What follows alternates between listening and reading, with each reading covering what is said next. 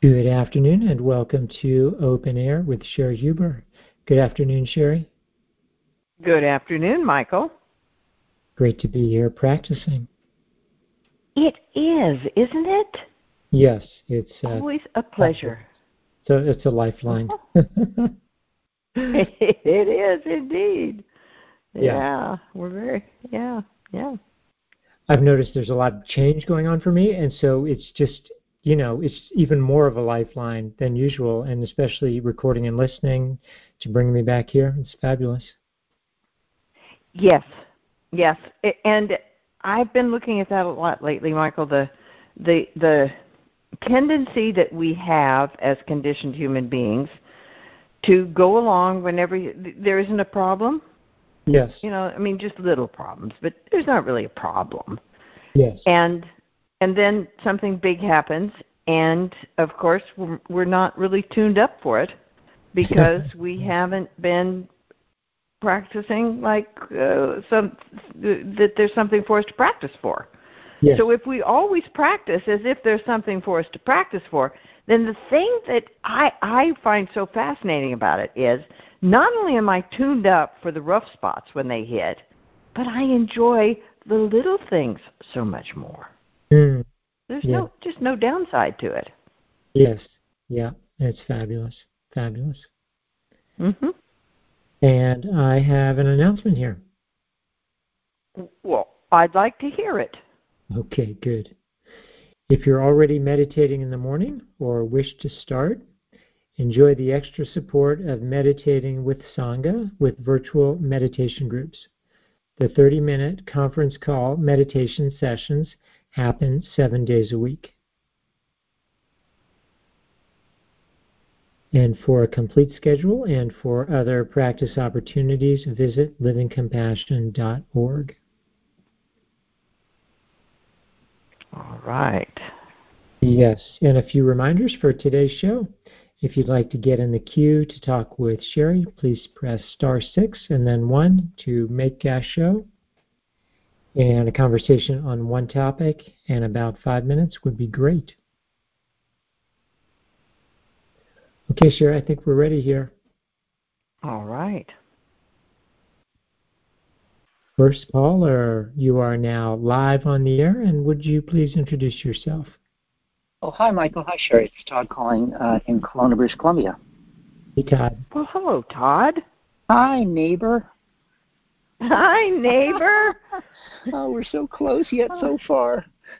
I know. I hope it's not going to be long till we can be in person. Well, some of you can be headed over the water to us. I don't know. I still, I hope it's not going to be too long before I get to make that trek in the other direction because I love where you are over there. But we'll see. It's a pretty area. It's a stunningly gorgeous area. Yeah, we both cannot complain about the beauty of our locales. Yeah. I'm very blessed. I'm in the interior, but I'm among 3 big lakes and orchards and wineries and vineyards and foothills. It's just stunning.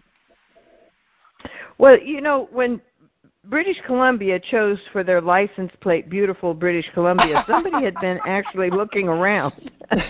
Somebody did a little research. Yeah, they knew whereof they were speaking. They knew of where they were speaking. Beautiful British Columbia. That's a good call. Yeah. So just showing up and participating, nothing particular specific. However, just very, very grateful and loving the Socratic email class and the year-long retreat.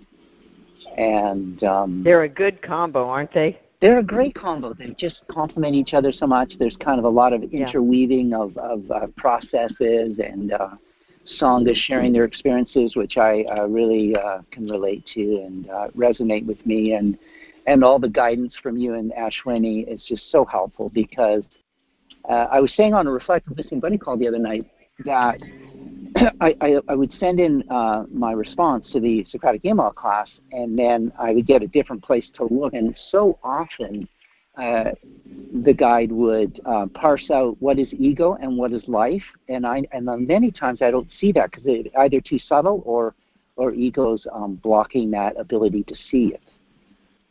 Yeah, yeah. It is subtle. It is tricky. Yeah, yeah. It really is. It's why we often go back to remember the John Nash in A Beautiful Mind. Yes. And of course that was that whole movie, that whole story was based on how difficult, and for most people completely impossible, it is to get beyond what their mind is doing. Yeah. Because yeah. it's our only reality, right? It's right. creating the reality that we're living in. Yes. What part of it isn't real? Right. And believing the mind is them is that is just all of practice, is how we can look at ego rather than seeing through ego. Yes. It's everything, isn't it? It is everything. Yeah. Yeah. It is everything. Stepping back and watching it. And that's why I am so appreciating this current focus that we have of just notice. Now, obviously we're in awareness practice, so paying attention and practicing awareness has always been a big deal. But there hasn't been this kind of focus on, no, no action needed. Right. Just watch it, just notice.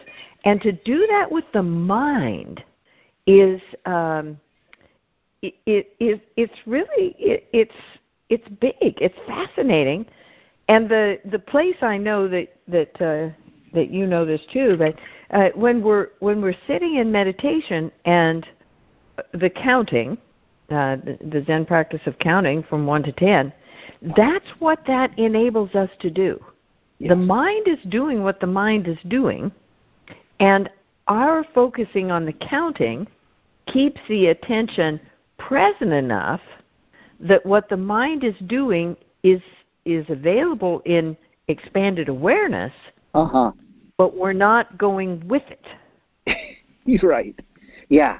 Oh, such a great point. I love that. We can watch it in expanded awareness, but we're not going with it. Yeah. Which takes a lot of practice. It's not just. I'll attest to. That's right. That's right. It's not just me and the mind. Right. Us as a little team going through life. Yeah. Because that's when it gets so tricky to do what you just said, to look at it instead of to look through it. Because when I'm looking through ego eyes, I'm seeing ego reality.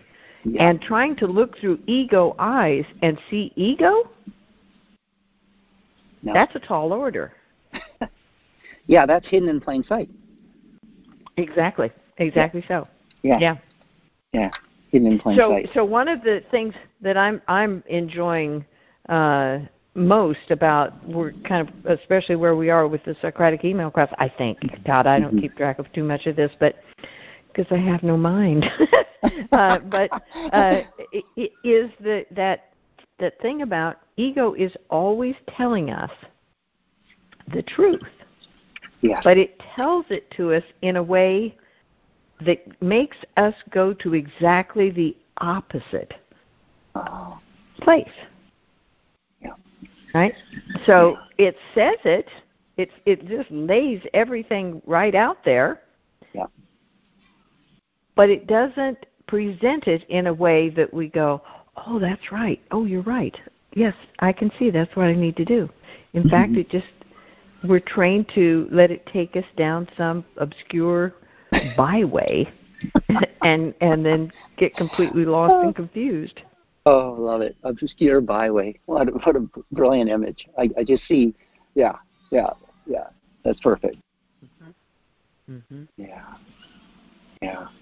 And I really appreciate what you said earlier when you and Mike were talking about we practice, we get challenging times, undulations, and then we get the, calm and kind of more centered and peaceful times, and then we get to really enjoy those because we're still practicing as hard as we would be or as diligent we would be for the really challenging times. And that's been my experience over the last 2 or 3 years with the pandemic. I've had some health issues. I've had some financial issues. I've had some resident issues. And all that training or all that practice has allowed me to ride those undulations with all I dropped in right now was with grace. Mm-hmm. Yes. Yes, and grace is a great companion on any journey. if we want to know who we want to have in the boat with us, it's grace. Oh, absolutely. So it's grace. Yeah, because it really is so important, isn't it, Todd? Because what we're meant to do when things are easy and going well, that's the time to snooze. Yes. Just relax But ego's version of relaxation is go to sleep, stop paying attention, nothing's happening here, right? Yeah. And so to take that as a time of life is really pleasant now. Mm-hmm. I don't want to miss a second of this because it's not always this pleasant. So I want to be right here for every breath of this. And then when it gets difficult, okay, well, that's fair enough. It's been really glorious for a while, and now we're going to slip into the bottom of that undulation and have that experience for a while. And I don't want to miss that either. Yeah. And if I'm really attuned to presence, to life, living in gratitude for being alive, which is no small thing, then okay, this is more challenging. This is more difficult. Great. Yeah. Yeah. Here we go. Yeah. In grace. In grace, and grace equals the mentor or life or the intelligence that animates. And the final thing I want to say is, for me, and I've heard it expressed by you and Ashwini and Sangha, is recording and listening really for me is the foundation of breaking that bond between egocentric, compulsive self-hate and the being and having that conscious compassion awareness, that unconditional love to go through the hard times with. And that's what I was just, using all those, I've done a lot of the record and listening classes, and I record and listen every day quite diligently, and it got me through the really, really dark, low times when I had someone who loved me unconditionally right with me at all times through all that stuff. Yes. And I think about this, and I know you do too. I truly don't know how people make it through life without that connection. I don't know either. I don't. I look at family and friends, and none of them are practicing in this tradition, and I just wonder how they get up in the morning and make it through the day. I have no idea. Because even with all the tools we have, Sherry, I still struggle. Yes. Oh, yes. Yeah. Yes, and we don't have to be around people for very long or very often to know that really, really good people are suffering and struggling mightily every single day. And the sadness for people like us, of course, is to know that they don't have to, that there's a way not to do that, and you just give anything to give it to them. If you could just wrap it up, put a bow on it, hand it to them, and say, here's the mentor. This is unconditional love. There's the relationship you've always wished for. Now you have all the support that you've always wanted, everything that you need. You're set.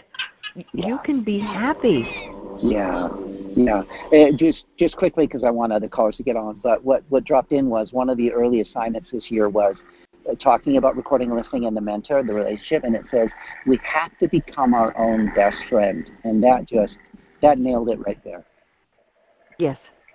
I love that. We have to become our own. It's a requirement. It's a requirement, and it can. What my experience is, it can really only be done through recording and listening and building that relationship with the mentor. Yes. Yeah. Because, and again, quickly, but we'll be as quick as we can, Todd. Okay. The thing is, your best friend is somebody else, right? And that's the magic of the relationship with the mentor. Yes. it feels like it's somebody else. It totally and does. so you have somebody there that you talk to, and they talk to you. Yeah, but It's you have very different.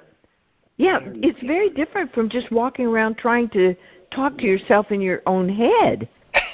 Right. It doesn't work, right? No, that's so true. It doesn't work. It's why people talk to God. It's why people pray, right? Mm-hmm. Because you want something outside that feels outside to be in relationship with. And that's what this provides. And then, of course, the realization, as people get to with a relationship with what their word, God, is that it's not outside at all. It's all happening inside, but it doesn't feel like that until it does. Right, right. Well, there aren't words to express the amount of appreciation and gratitude I have for this practice, Sherry, yourself, and Ashwini, and all of Sangha. So thank you again for everything. And I'll tell you, it has saved my life 1,000 times over. I know the feeling. Okay. Thank you. Hopefully we can see you soon in person. Okay, good night. Yes, I'd love that. I would too. Right. All right. Take care. Bye-bye. Thanks, Michael. You're welcome. Thanks for joining us, Todd, and I will say amen to all of that, Sherry. Great conversation there. Yeah. And Sherry, we're going to go. Oh, sorry. Go ahead. I just said one other thing about that thing that I was just looking at with other people, and that's such a it's such a source of gratitude that not only does a way out of suffering exist, but we know it. We can do it. We can practice it, and to see how that's not available to so many people who are as deserving of a good, kind, and loving life as we are. But for whatever reason, we have the opportunity, and they haven't yet found it. So, yeah. Where were you going? Well, just quickly in response to that, what I've heard you say, and it's my experience, that it's kind of like we all know the right answer. You know, it's presence and gratitude and joy and love. But without a detailed map to get from my bottom of the well situation to that, you know, it's really another reason for self-hate to beat me up. And I feel like this practice is that detailed map. Yeah, I think you're right. And that's really clearly and beautifully stated. That is what it is. I'm going to use that image, and don't expect me to credit you, okay? Because I probably won't. But you and I will know that that's where I got it. Just between us. Just between us, yeah. Okay, so we're going to go to Good News Update, Sherry, and then we'll come back and talk with more callers. All right.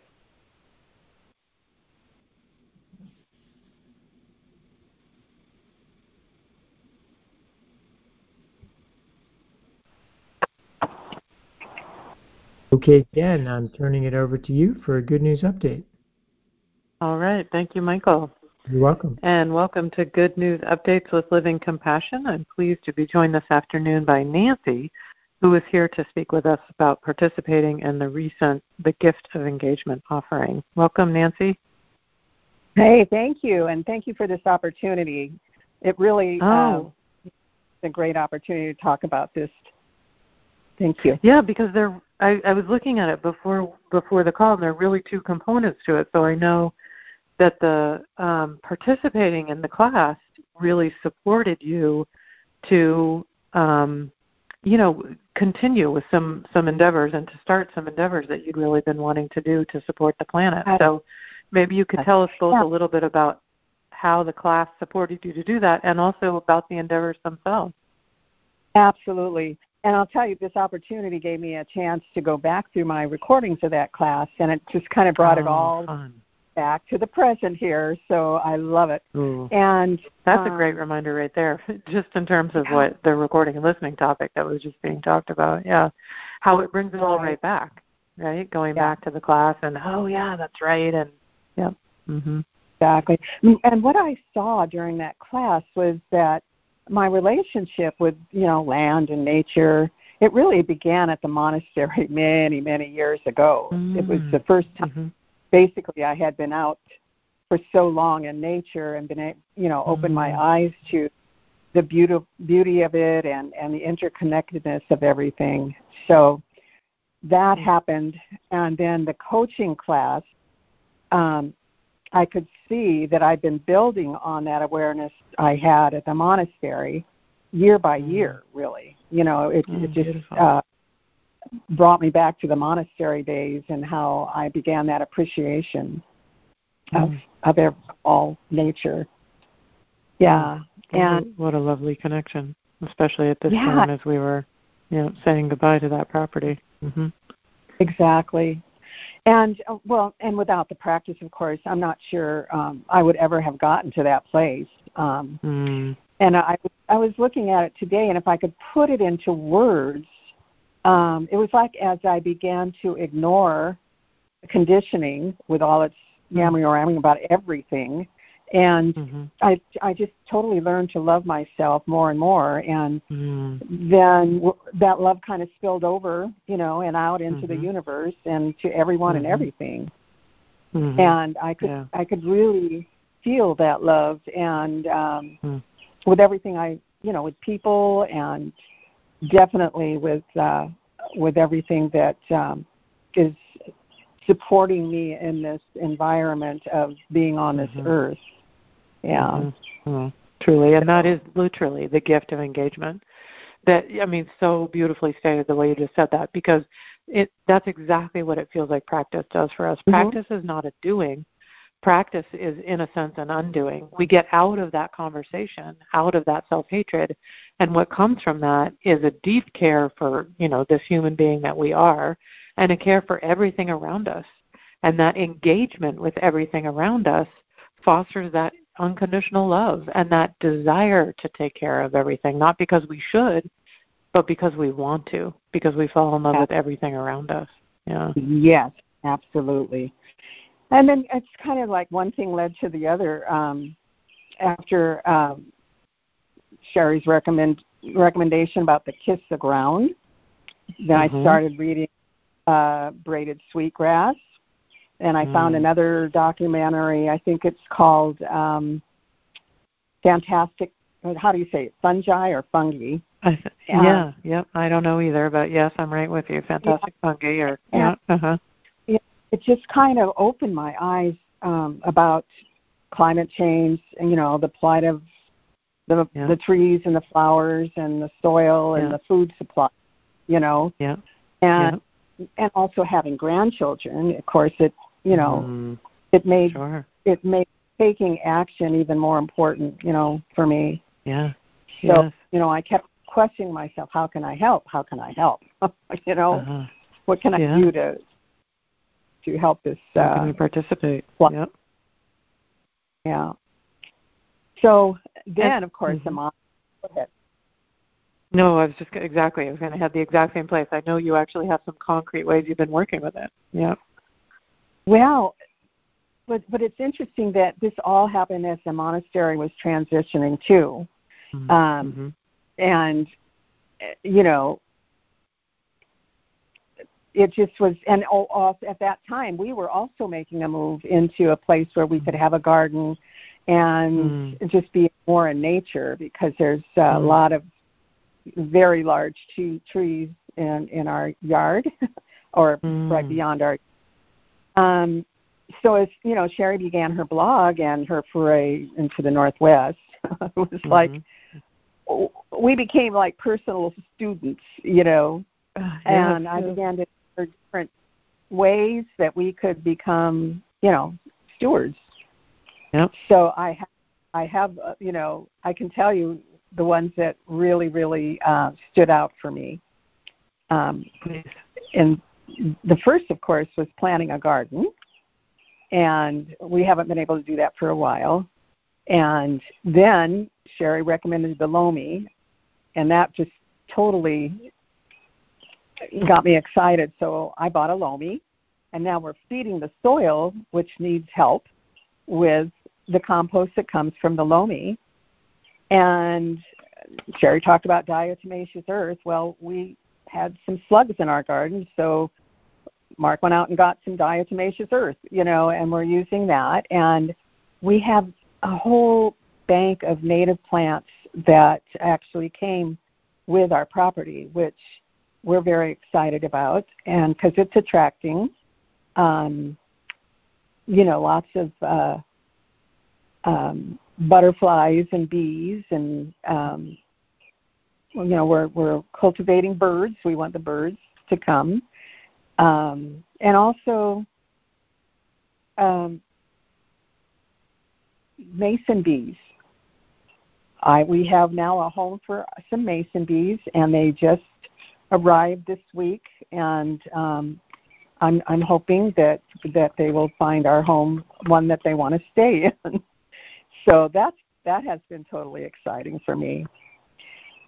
And the last one was right before the coaching class. I found out about a program called Million Tree Project, and our county is modeling it after a Seattle program where volunteers go out and collect little seedlings or the little seeds that come from the fir trees, and then they preserve them and they distribute them to other volunteers who kind of foster them or adopt them for 2 or 3 years, probably 2 years, until they're big enough to go back to this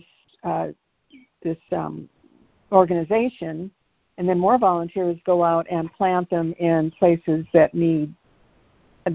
they've been depleted of trees, or parks that need trees, that kind of thing. And I had, it's like after the class, I thought that really encouraged me to go for it, and so I ordered the seeds, the plants. The little seeds came, and we planted them recently, and we'll see if we can get some fir trees to grow. It's all an experiment. So all of these little things just, put us both into activity, so that, we feel like we're doing something now, however small it is, for our little environment here. We're hoping that, we feel like we're doing something. Yeah. So I have so much appreciation for all that I've learned, and practiced to get me to this point, so that I can, be in an activity this way. Hey, Nancy? Yes. I think we've lost Jen temporarily. Okay. Hold on one sec. Let me see if I can get her back in the queue here. Sure.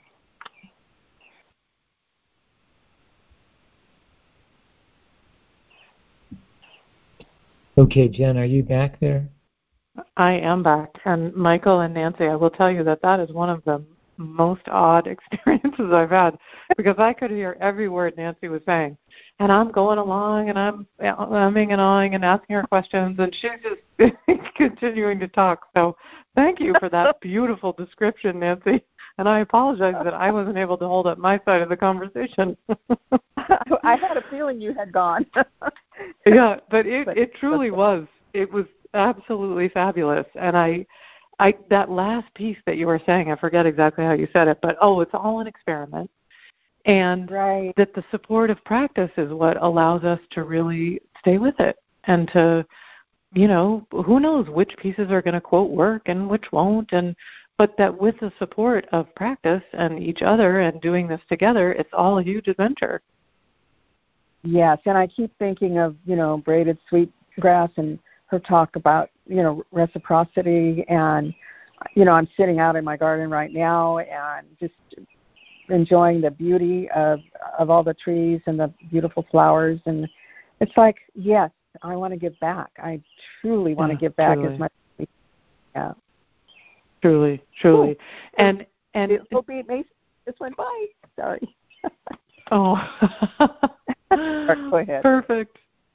Well, I just wanted to point people towards Sherry's blog, as you say, especially I can't remember exactly when it started, but anyway, go back to it, look at it, and go to the early posts, because some of the Lomi that you talked about, which is a sort of inside the kitchen composter, she describes that. Braiding sweetgrass, Kiss the Ground, all these different things that those of us who have been keeping up along with and have read and watched and used these things, there's really a lot of fun content in there along with the process of how to really engage with this extraordinary planet that we live on when we're here in form. Yeah. And I am truly, it's like I get so excited about talking about all this now. I started a garden club in our community, and we're passing along ideas, and that's a neighbor had given me those mason bees, and it's like, yay, we have a little community that's trying to do the right thing here with the environment. So great. That's lovely. And that reminds me of the last thing, Nancy, that I was looking at as you were talking about all this is it just so reminds me how fun it is.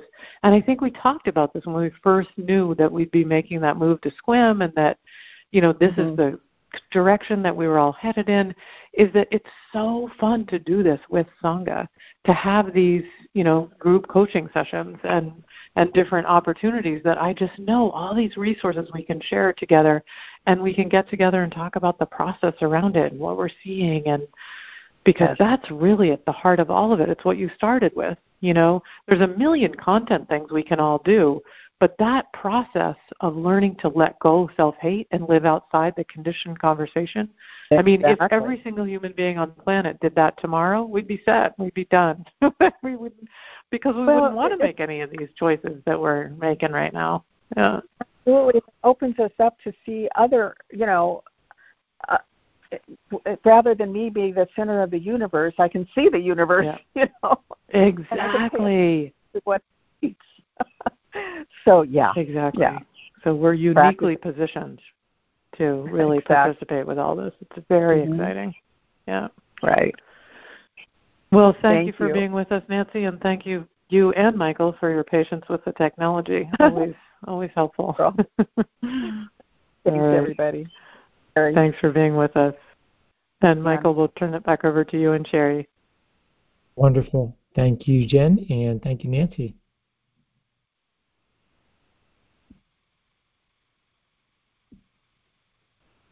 And welcome back to Open Air, Sherry, and we have more callers.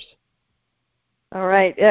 What I enjoyed most about, I enjoyed all of it, but what was so fun is that I was pretty sure, I'm sure you were pretty sure that Jen was gone, but Nancy is so passionate and so articulate that it really didn't matter.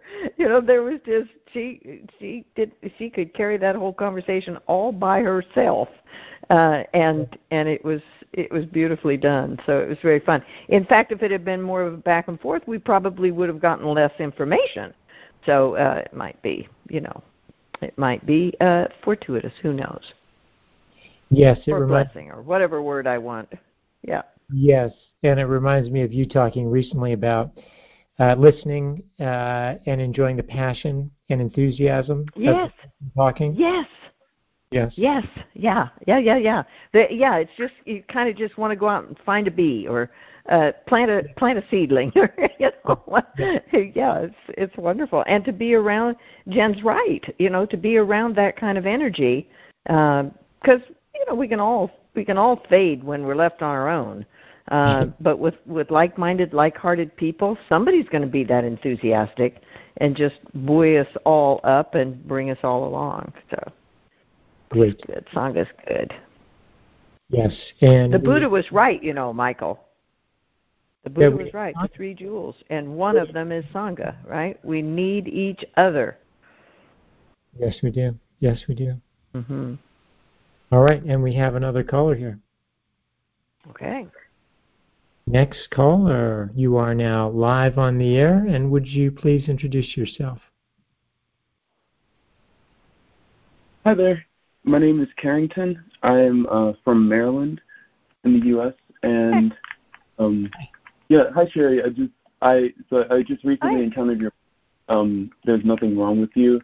That's the only experience with you, but I found the call and I figured that this is the place to be. Well, welcome. We're glad you're here.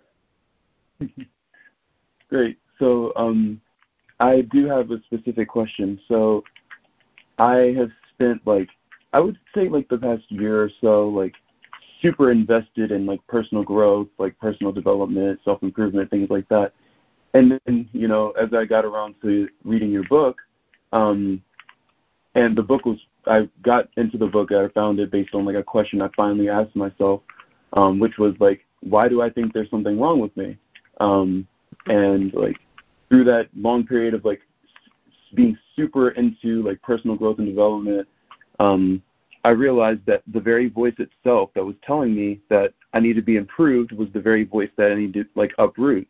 And when I realized that I didn't need to be improved anymore, I didn't need fixing, because when I was reading all the books that I was reading, I was doing it all because I wanted to be fixed. I hoped that this next book or this next TED Talk I will watch would be the thing to fix me. But once I realized that I didn't need to be fixed, I lost all motivation to read or do much of anything in terms of the personal growth and development thing. And since that realization, I've been finding a sort of balance for myself. But I was wondering what kind of input you might have on this whole thing. Well, first of all, yay, congratulations. And when you were talking about what happened to you as a result of that realization, I thought, well, now he's a perfect meditator, right? You realize there's nothing wrong with you. You realize that you don't need to be improved because what you authentically are is perfect. And what we all struggle with, of course, is what got added on, right? So here you came into the world and there was a little form of perfection. And then in the words, I think it's Miss Manners who was, said, and then we realized we really needed to go to work on him in order to make him fit for society. And so the process of taking a perfect little being and turning it into a socialized center of misery began, right? And it's, all good people doing the very best they can. I'm sure the people who raised you loved you and did everything they knew how to help you have the very best life you could possibly have. But we all pass on what was done to us. And that's what, as meditators, we're cleaning up, we're clearing out. Yeah, that's what surprised me a lot, that there was such a voice inside of me, because I did, at least I know that I had a really, really great upbringing. I had parents who really loved me. Yeah. There wasn't anything really that I could trace it back to. Nope. When I was talking to someone I knew about this, they asked me, so when do you think was the first time you thought something was wrong with you? And nothing came up. And I was just like, okay, so surely that means that, there isn't a voice in there, but it snuck its way in anyway. Well, yes, and this will just be a place for you to look, okay? Mm-hmm. But I had an aunt who said we spend the first 2 years of a child's life teaching them to walk and talk, and the rest of the time telling them to sit down and shut up. Okay? So after you stopped being unbearably adorable with everything that you did, the process of socialization began, right? And you started getting disapproval and corrections and negativity, right? And so that's very painful. And there's a possibility of a loss of love, because remember, you're just a little tiny person who doesn't know anything about anything, right? And so these very big people on whom your survival depends are unhappy with you. And so you need to figure out how to keep them happy. And the way we figure out how to do that is to anticipate what they're going to do. So we get a voice inside of us that tells us what they're going to say before they have a chance to say it. And that is what becomes self-hatred. When ego gets hold of that process and develops that sense of being separate from everything else in life, that's what's calling the shots. So now, the very thing that was a survival mechanism when you were very little, you're required to survive.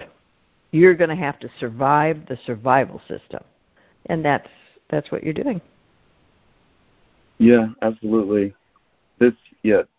Your book came to me like exactly the right time, like because of course it did.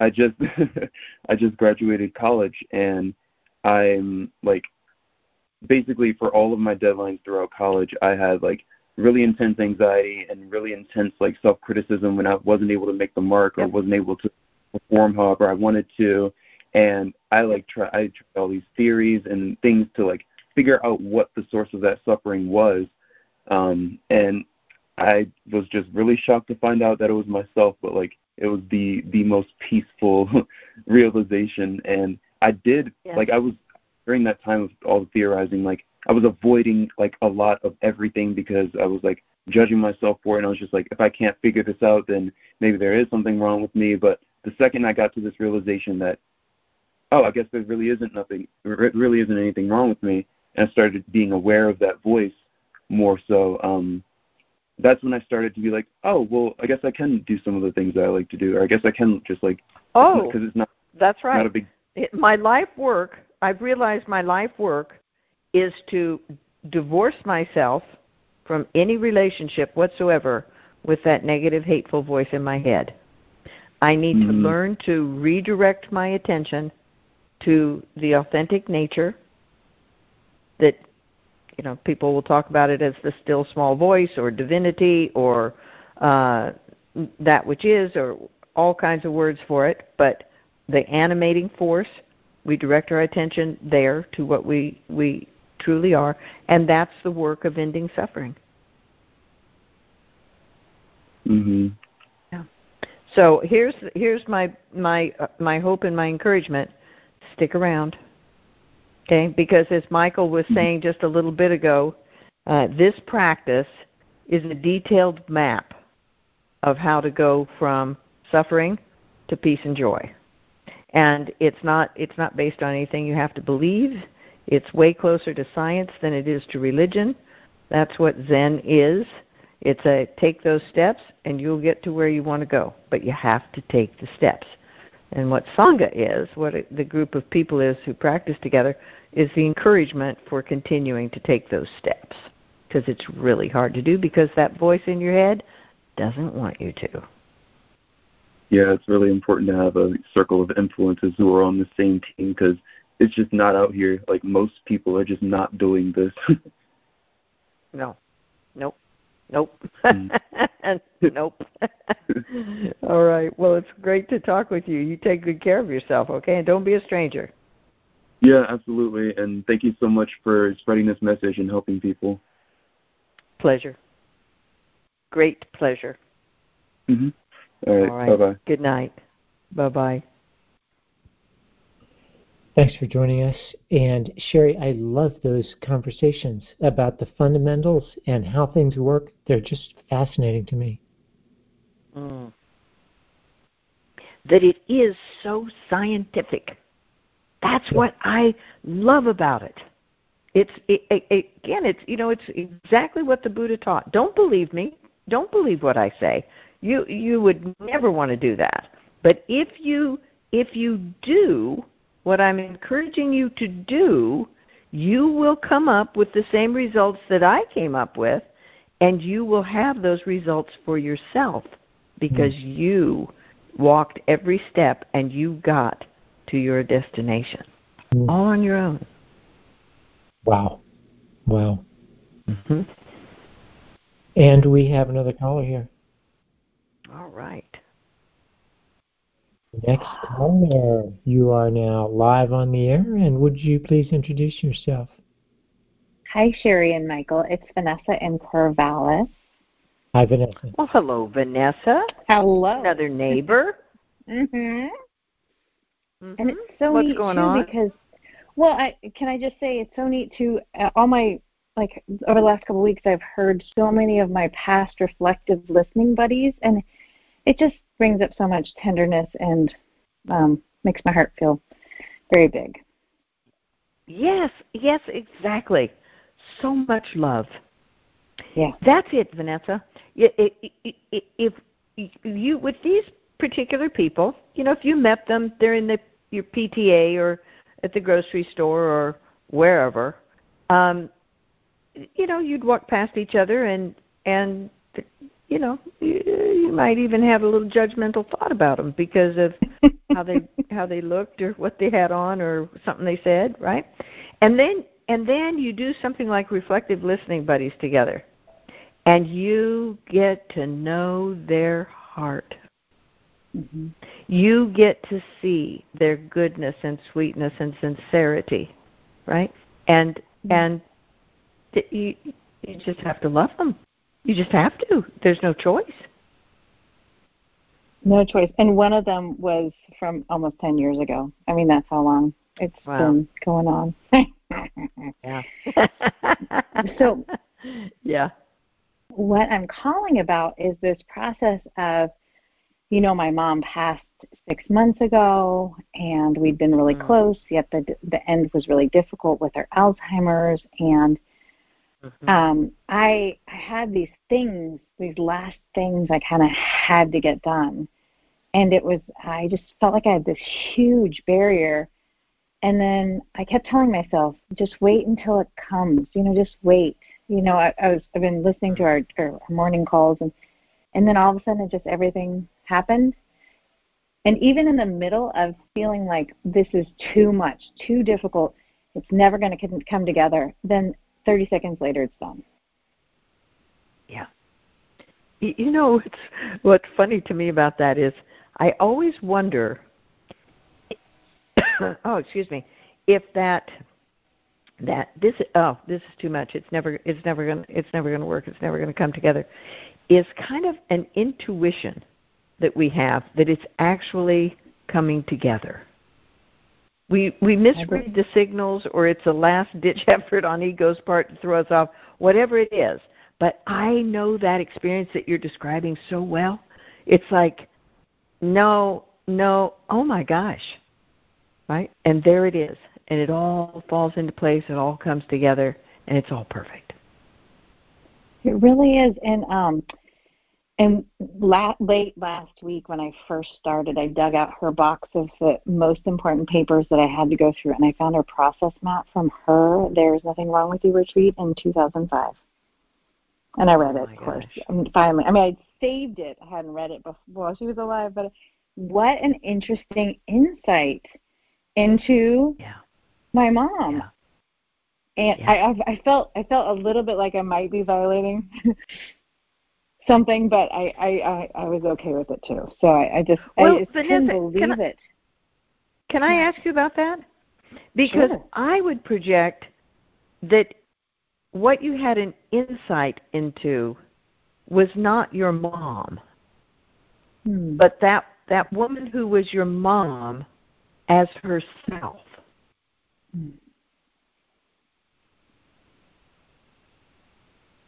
It was a validation of all of her fears and things that she really worry about, and it felt so good to see behind that a little bit. Yes. And also I knew it all already. Nothing was really a surprise. That's right.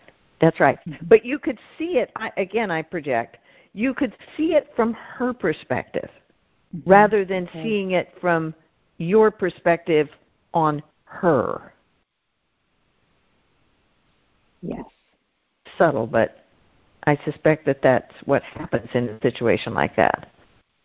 Because our parents, anyone like that we have such a close relationship with, it's hard for us to see them as something not in relationship to us. It's like thinking of your mom as a young girl, or it's like nobody wants to think of their parents having sex. Mm-hmm.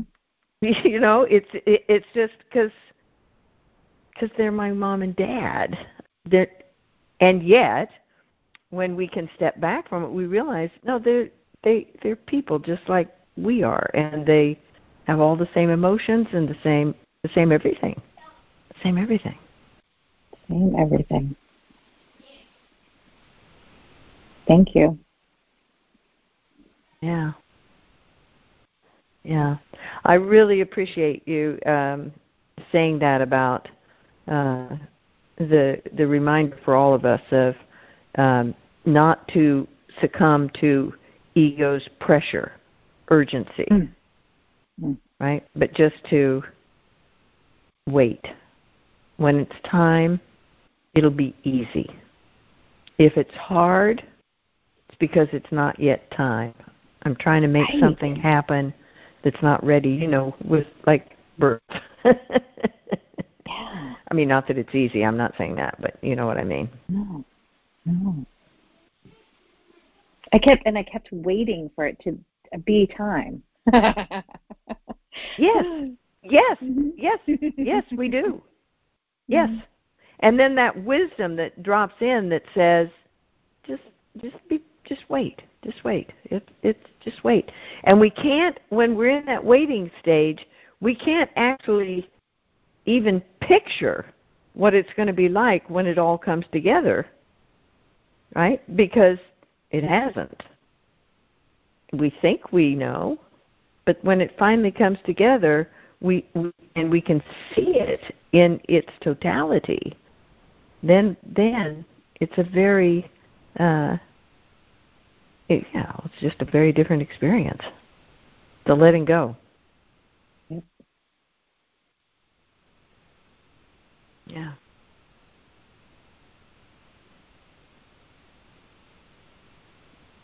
Thank you. Yeah, thank you. Thank you. Take good care of her. Mm-hmm. Okay. Good night. Good night. Thanks for joining us, Vanessa. Another great message there in that conversation, Sherry. Yeah. It seems to be one life is trying to deliver to us all the time, but it's hard. It's really hard for us to get. You mean about waiting for the quote right time for something to unfold? Well, letting life be in charge of life. Yes. You know, we're so conditioned to think we're supposed to be doing something. Yes. Yes. And it's not passive, right? It's not passive. Yes. We are doing everything we can do, but we can't make life happen. We can participate. Yes. Yeah. Yes, exactly. And we have time for one more caller here, Sherry. All right. Next caller, you are now live on the air, and would you please introduce yourself? Hi, this is Deetra from Toronto. Hi, Deetra. Well, hello there. Hi, Sherry. What's going on? Oh, Sherry, I'm home alone for the first time in 5 years.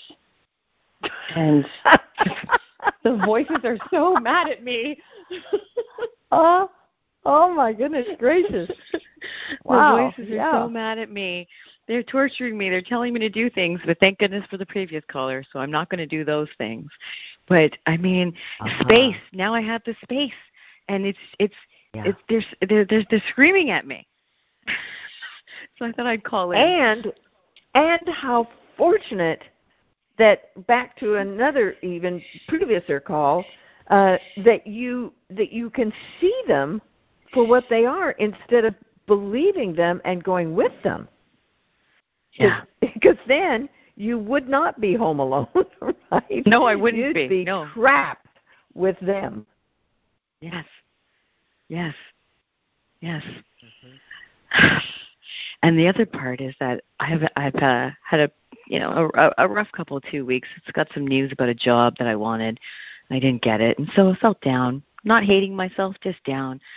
And so I was waiting for a moment that I could just, meditate on this and just be down and not have to be chasing after the kids or anything. And finally I get this moment. But the voices tell me I'm not allowed to be depressed because I'm a mom now. Oh, wow. Oh, nice. Boy, are the voices wrong about that, huh? That's wrong, right? Okay. Well, yes, it is. Because it's so, this is one of my points of passion, okay? So modern parenting is that when the child is born, I think they come in with a satin pillow, okay? And you keep that child on that satin pillow until they leave home hating you, okay? Mm-hmm. And in that period of time, you repress everything about you so that you're strong and so that you're always there for them. And so that, all this stuff that when we step back and look at it, we think, now is that the life I want my child to have? No. I want my child to be fully expressed, to have the whole range of human emotion, to be really engaged, to enjoy, to love, to freak out, to get depressed, to everything that a human being can experience, right? If you didn't get something you really want, be disappointed. Stamp your feet and flail around and yell at God and whatever it is, but have the experience. That's what you want for your children. And so how do they know that's normal? Well, they better see somebody being that way. Yes. Yeah. And repression is only like containing it and making it worse. Oh, absolutely, because it's going to spill out. And then the way it usually spills out, of course, for parents is they yell at the kid over probably something that even the kid doesn't understand what you're yelling at me for, right? It's just I hit the level of stress that I can't repress any longer, and so I'm going to start yelling, right?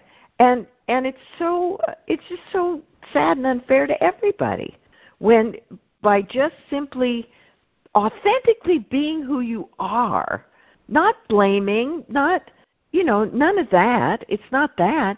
But when you're upset, you just say, gosh, I am so upset.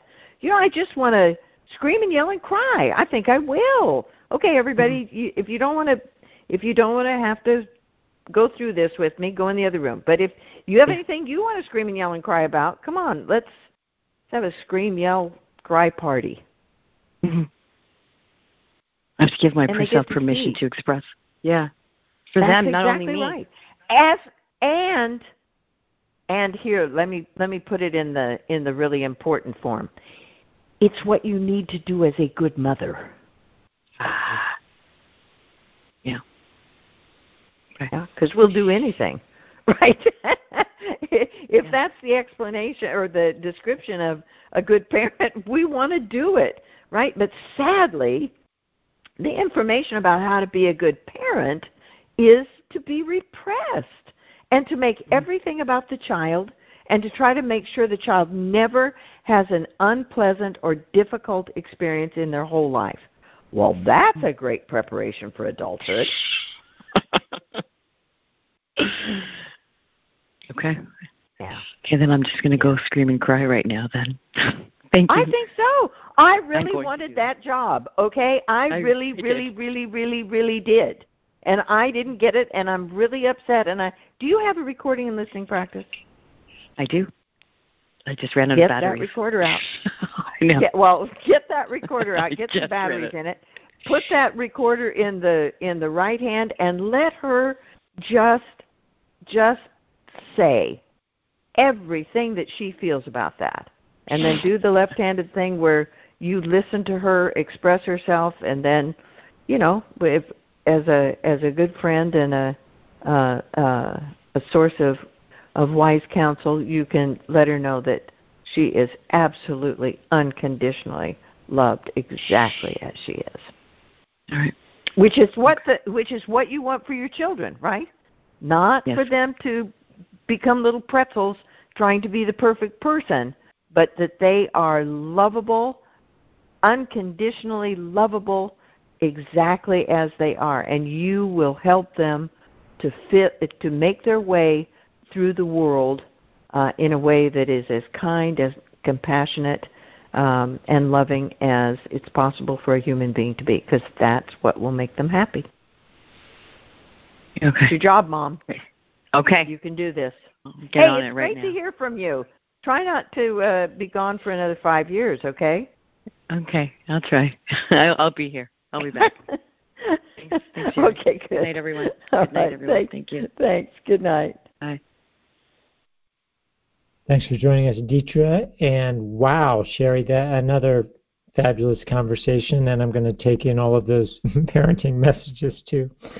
So I love parenting. I really should be out there adopting children to inflict this on. Oh dear. All right. Well, thank you, Michael. Yes. Thank you, and thank everyone, and go happy. Go happy.